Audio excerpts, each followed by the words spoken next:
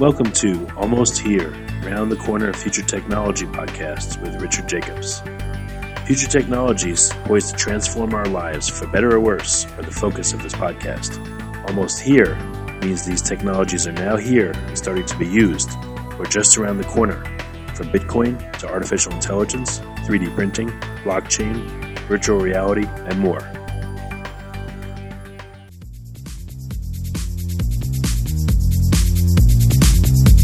Coming to Dallas, Texas, September 14th, 15th, and 16th, 2018, the Blockchain and Future Tech Expo.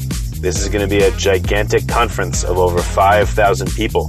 We're going to be talking about blockchain and its applications. We're going to be talking about quantum computing, cybersecurity, artificial intelligence, and several other future technologies that are poised to and actually changing our lives as we speak. Here's why you should attend. As you may know, early adopters are the ones that investigated and profited from things like the gold rush in the 1800s, from the dot-com boom in the 1990s, from the internet boom in 2005, from the smartphone explosion in 2007, from the real estate boom that ended in 2008, and of course, from the Bitcoin boom that started in 2012. Early adopters act now. They don't wait till later. They go out west first. In their covered wagons, they find the biggest gold nuggets. If you consider yourself an early adopter and you want to find the biggest nuggets, then you owe it to yourself to attend this upcoming conference. Blockchain is going to affect how we control and store our medical data, how we send money around the world, how we bank, and more. But artificial intelligence, quantum computing, and cybersecurity will play a pivotal role in our lives as well. And that's why our next event, September 14th to the 16th at the Dallas Convention Center, is going to have not only 5,000 plus attendees, but will showcase blockchain, AI, cybersecurity, quantum computing, and more. You want to get in on the coming gold rush of future tech and opportunity as an early adopter. Don't be left out. To register, go to bftexpo.com. That's blockchainfuturetechexpo.com. Thank you. Hello and welcome to Future Tech Podcast. This is your host, Juliette Lamar, and we have on the line today Brian Klatt. He is the co-CEO at Flurry. Welcome, Brian. How are you? I'm doing great. Thanks for having me on. Oh, thank you so much for joining us. Why don't you kick us off by giving us an overview of Flurry? Well, great. So Flurry is, what we believe anyway, is the world's first ACID-compliant blockchain database. And that's just a lot of acronyms for saying that it's a way that, for the first time, enables multiple organizations to actually share a common set of data, but no organization can control the data. So it allows a lot of information sharing and transparency to happen in a very visible way, that in trustless way, a decentralized way. And so that's a pretty new thing, and we think it has some pretty big implications on how business and communication is done. Yeah, absolutely. Why don't you go ahead and then just walk us through a little bit of, how someone would use your product? Yeah. So Flurry would be used by either someone looking to launch any sort of application, and they may or they don't have to have a desire to have some of that information decentralized. So, example that's very common in this space is a supply chain. So it's multiple organizations. They're trying to track product information, perhaps tracking deliveries, depending on what they're trying to accomplish. And it's a great example where a lot of parties are involved, and some of the data may have contractual or financial implications as far as products meet specs or if they're being delivered on time, whatever the case may be. And so an organization may choose to actually have that information in this open database that any of the organizations have instant visibility to. So no one has to go to anyone else to ask a question or get a status or get data. And importantly, that characteristic also means no one has to trust the response of anybody else, because the system itself can run completely independent. And it runs independently because when you initially set it up, you set up basically the rules that govern who can update what data under what conditions, and it enables it to happen in a decentralized way. Essentially, every party gets a vote. They run miners, to borrow a word kind of from the cryptocurrency space. where this happens. And because it's packaged as a database, it also means it's just really easy for people to interact with it from apps they develop. So we even have examples where people are just building front-end web apps, but they're actually accessing all their data from a blockchain database. So it's cool. It brings up a lot of new possibilities, and it really starts to change how we build and manage applications. And you offer a lot of unique things. You've touched on a few of them, but Flurry offers a lot of unique things for its users, such as your time-based blocks and things of that nature. Do you want to go ahead and do a little deep dive on those little attributes? Yeah, well, I'll say one of our design goals when we were building this as a database and a general purpose database was that even if someone didn't care about the blockchain aspects, they didn't care about this decentralization, that they'd still pick this database over other database options available to them today, which meant we had to come up with a database that really aligned with today's applications and the needs, emerging technologies like artificial intelligence. How does this need access to data? And because we were building this as a core blockchain, we knew we would have the complete history of all the changes that happen. And it's amazing how inexpensively you can save the history of data. Maybe 5-10 years ago, this would have cost not too much money, but a bit more money. And certainly 20-25 years ago, it would have cost so much it'd be prohibitive. But today, storage is so cheap. You can just keep a history of everything that ever happened. But databases were never designed to leverage historical context information. And so we designed from the beginning this idea that you can instantly query the database at any moment in time in history. And because it's a blockchain, it actually means your database is immutable. It can't be manipulated. People can't go back and revise information in the past without it being detected.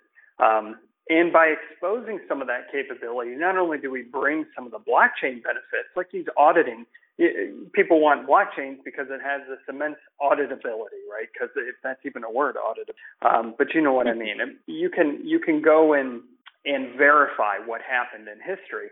But by exposing this as a database with this idea of time travel, it means that you don't actually have to go back and kind of inspect all these blockchain blocks and try and figure that all out. You can instantly query it. And in bringing it up to the app layer, then what we've actually done is allow you to build even applications that have a rewind button in the entire application. You can actually rewind the entire app to different moments in time because the database does all this for you. And it ends up saving you a lot of development time too, because most apps we develop today have needs for like analytics or historical querying or, historical information. What was the head count, a month ago, or what was the money in the bank a month ago? And when you build an app that has that historical information in it, you always end up actually having to write all the functionality, create new database tables for all that. But all of a sudden, if the database automatically has all that data in it, you no longer have to build any of that. So that's pretty cool. So all these benefits of decentralization, we're also leveraging kind of the side effects of that, which is this immutable history, and creating entirely new types of database features that are starting to change and save money on how end user apps are developed. And there's more to it than that, but the time travel is certainly an area that a lot of people like to focus on because it's pretty interesting and has good pretty big implications. Yeah, it's something that spans across multiple different businesses and uses. So pretty much everyone would use that. Yes, absolutely. And also by bringing some more of that intelligence into the database, we structured the database as a graph database, and we think graph databases are really well aligned for the next at least couple decades because they produce data in the format that today's modern web apps or iOS apps need.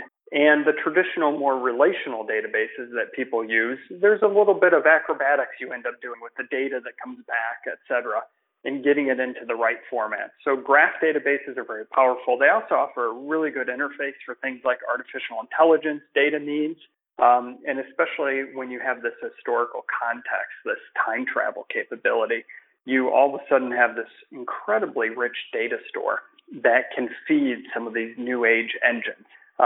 So we're really excited, obviously, about the blockchain side, but we're also really excited because we feel like that has prompted us to rethink the database itself and come up with a lot of really interesting things that we can do there.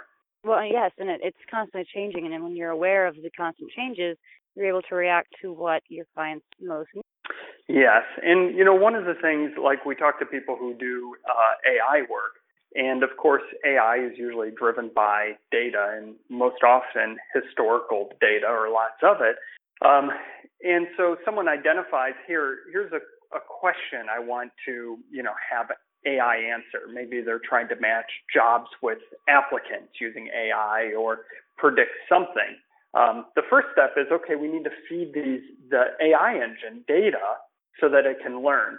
And the first roadblock people often come across is, I don't have actually all the data I'd like to be able to feed it. And again, having this historical context of what's happened allows you to automatically have that information. So there's questions you're going to not know you have today that you're going to have in 3 years or 5 years. And when you come across a situation where you need that data, your only choice is to try to start tracking it at that point and start building that history. But when you have an immutable database, you already have everything that ever happened. So you'll be able to answer questions you don't even know you're asking yet. And that's obviously a nice thing to have at your fingertips. Oh, 100%. So why don't you go ahead and walk us through, if a client's coming to you and they want to use this, walk us a little bit through your UI dashboard and how the clients can interact with you, what they would need to get started. Yeah, well, it's a database, and databases aren't the most exciting things to kind of sit there and stare at, because normally it's your applications that are acting directly with the database. But we do have an administrative dashboard that allows you to go in and see the databases that are configured, take a look at their schema, and be able to actually issue queries or transactions right from the UI. So as you're setting up things or you're trying to figure out what data is in there, you can do that very easily. But how you actually interact with the database is it's just via a simple JSON API interface. So we've even taken things like SQL. Obviously, we're a graph database, so SQL as a language is more targeted towards relational databases. But we have a very SQL-like language that we allow people who know that capability, which most people have interacted with the database, but allow them to structure this in a very simple JSON query statement that feel and look a lot like SQL. So a lot of people can just start using it because the syntax we use is quite familiar. When it comes to decentralization, so this idea that multiple organizations are actually going to run this database together and no one's going to control it, the only way you can do decentralization is if you have a set of rules. So, every blockchain or distributed ledger that you ever hear about, they of course have a number of things, but there's a few core ones they have, and certainly rules is at the top of the list. If you think about something like Bitcoin, there's a lot of sub-rules, but the main rule, of course, is you can't spend money you don't have, right? So all these computers on the network need to understand that information so they can basically approve or deny these requests as they come through. FlurryDB has the same sort of rules, but as a general purpose database, you can actually configure it to store whatever data you're looking to configure, but we allow you to build in, using a programming language, basically build in these rules that can actually use the data itself. And the rules might be as simple as, users can update product information for maybe a supply chain example if that user is associated with the company and that company is associated with the product catalog and the product they're trying to update is within that. And because we're a graph database, we can follow those relationships really simply, but actually set up these rules that then govern exactly who can update what. Or say you wanted to build a distributed LinkedIn. You could set up a FlurryDB, and of course one of the main rules there would be you can only update your profile if the profile is yours. So those rules can be programmed right into the database, and therefore then all these sort of nodes or these miners that are participating in maintaining that data, they will process and run every one of those rules, and based on those rules, they'll be able to understand it was acceptable or not acceptable.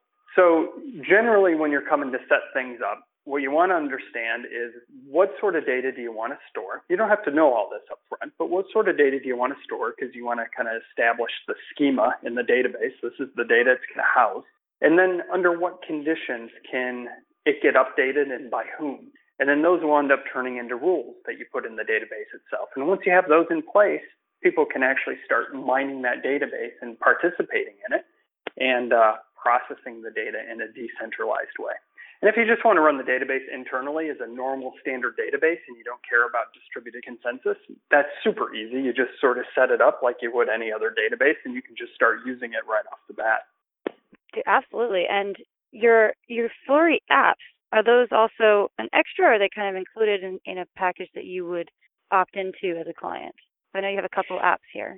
Yeah, we've got a couple apps, and they're more demo apps. So we built a product we call Flurry Advocate, which allows companies to basically push news to their employees, and then their employees can one-click share that news on their personal social media accounts if they choose to.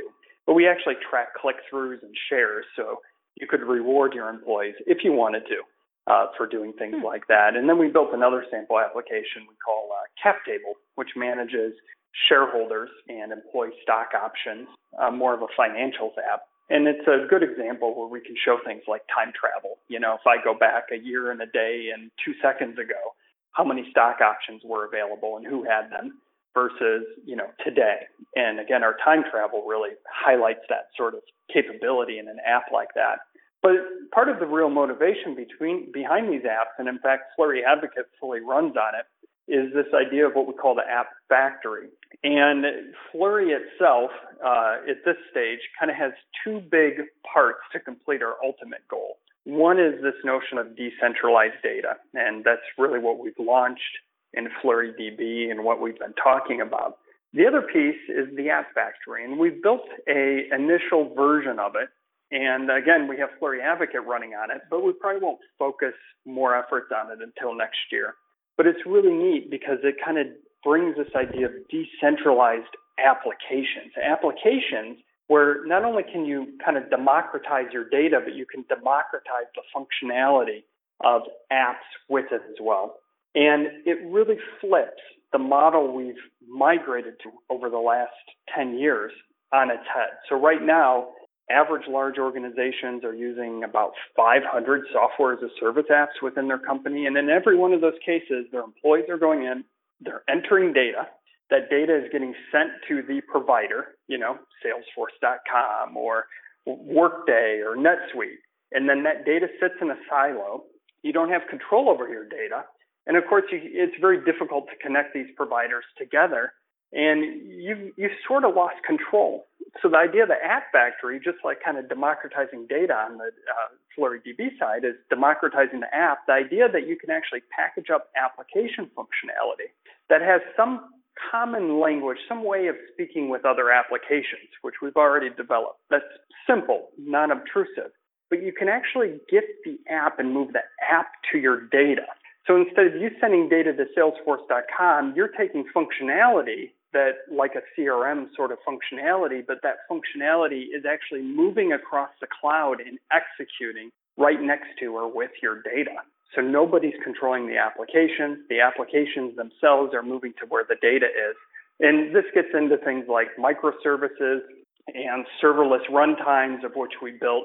So it's an area we're really excited to do, but it's basically sort of the next phase of what we're trying to deliver to have this big vision that we think will really change how we consume and use applications as a whole. And so my next question is going to be, all this sounds so great and people want to get involved. What is the pricing that you're going to be looking at for a service like this? So the pricing is free if you're just running it independently. And in fact, as a tokenized, a token, you basically pay other miners to do this work for you as a token. Now, we'll also have a version where we will run a node for you as Flurry. And if you didn't want to maintain your own server, your own miner, but you wanted to participate in that, you can go ahead and do that as well. And then, of course, you're just paying us based on the usage for that. And then for companies that really want to run this as a supply chain network, and it's sort of a business critical operation for them, all this information coming in their systems, et cetera, we'll offer some additional licensing and service support if those companies want to elect that. So it really depends on what you're doing, but I guess the short answer is, at least if you're starting to build an app or you're using this as a full public database in the cloud, either you're paying nothing or you're paying other people to actually run it for you. You're not directly paying Flurry. And we're sort of here to help support those customers or help them run the app if they decide they want help. Which is very noble. It seems, you're trying to provide access for everyone and really just bridge the gap between people that want to work together. Absolutely. The whole idea of decentralization, and we don't necessarily, key part of that is that we can't require ourselves to be in the middle of it. Otherwise, it's not decentralized. 100%. So you have a lot going on already, just so many different things. What is on the horizon for Flurry in the next few years? Yeah, so we're really focused on the database for now, and we have a lot of major steps to accomplish with it. We've got a very successful beta program that we launched back in November, and we have a full production release, our first production release of it coming up in about 2 months from now, just in June. So there's a lot of work going on there, obviously. And then the full public version of FlurryDB, we're targeting the end of this year to have that released. So that really has a full plate for the rest of this year. The whole App Factory serverless environment and this decentralized application, that is really the next big piece on the horizon. So as I mentioned, we already have built a prototype of that. We've tested it out. We know it works. We're even running an application on top of it today. But taking that and making it available for other people to use versus having a prototype is a pretty big project. And we think that bringing that fully to market will consume the next couple of years. But the real vision we'll realize at that point is the complete decentralization of data and decentralization of actually application functionality. So it's a lot different than what exists today, and we think it'll be pretty cool, but obviously there's a lot of work in making this happen. Oh, completely. And give us a little bit of background about yourself. How did you get involved with Flurry, and what is your background and your motivation within this industry? Sure. Well, I've been working in enterprise software for about 2 decades now, and been really excited about the potential of blockchain and decentralization. So that's really what excited me. Is it related to getting involved and starting up Flurry? Most recently, I was a co-founder of a large software as a service organization that focused on talent management, HR applications. And before that, just have been working on, this is maybe my 7th company that I've started over those 2 decades.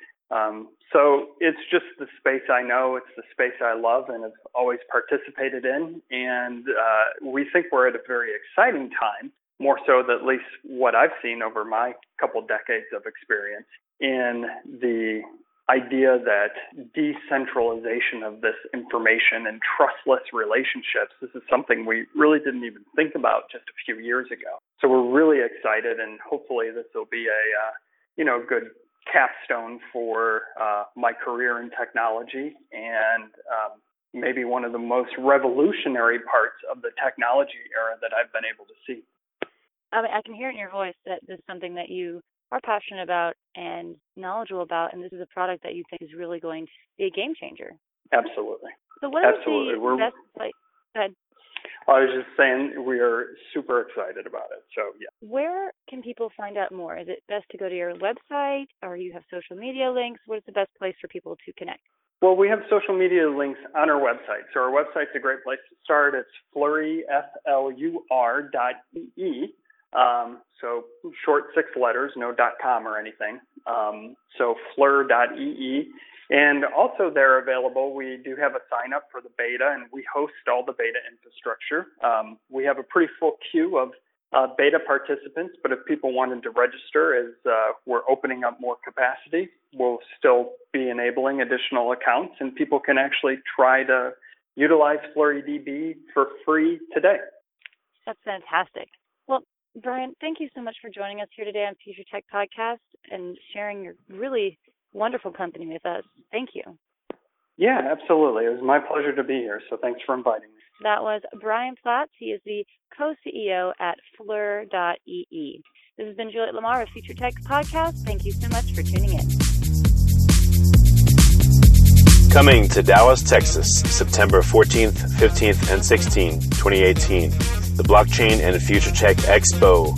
This is going to be a gigantic conference of over 5,000 people. We're going to be talking about blockchain and its applications. We're going to be talking about quantum computing, cybersecurity, artificial intelligence, and several other future technologies that are poised to and actually changing our lives as we speak. Here's why you should attend. As you may know, early adopters are the ones that investigated and profited from things like the gold rush in the 1800s, from the dot-com boom in the 1990s, from the internet boom in 2005, from the smartphone explosion in 2007, from the real estate boom that ended in 2008, and of course, from the Bitcoin boom that started in 2012. Early adopters act now. They don't wait till later. They go out west first. In their covered wagons, they find the biggest gold nuggets. If you consider yourself an early adopter and you want to find the biggest nuggets, then you owe it to yourself to attend this upcoming conference. Blockchain is going to affect how we control and store our medical data, how we send money around the world, how we bank, and more. But artificial intelligence, quantum computing, and cybersecurity will play a pivotal role in our lives as well. And that's why our next event, September 14th to the 16th at the Dallas Convention Center, is going to have not only 5,000 plus attendees, but will showcase blockchain, AI, cybersecurity, quantum computing, and more. You want to get in on the coming gold rush of future tech and opportunity as an early adopter. Don't be left out. To register, go to bftexpo.com. That's blockchainfuturetechexpo.com. Thank you.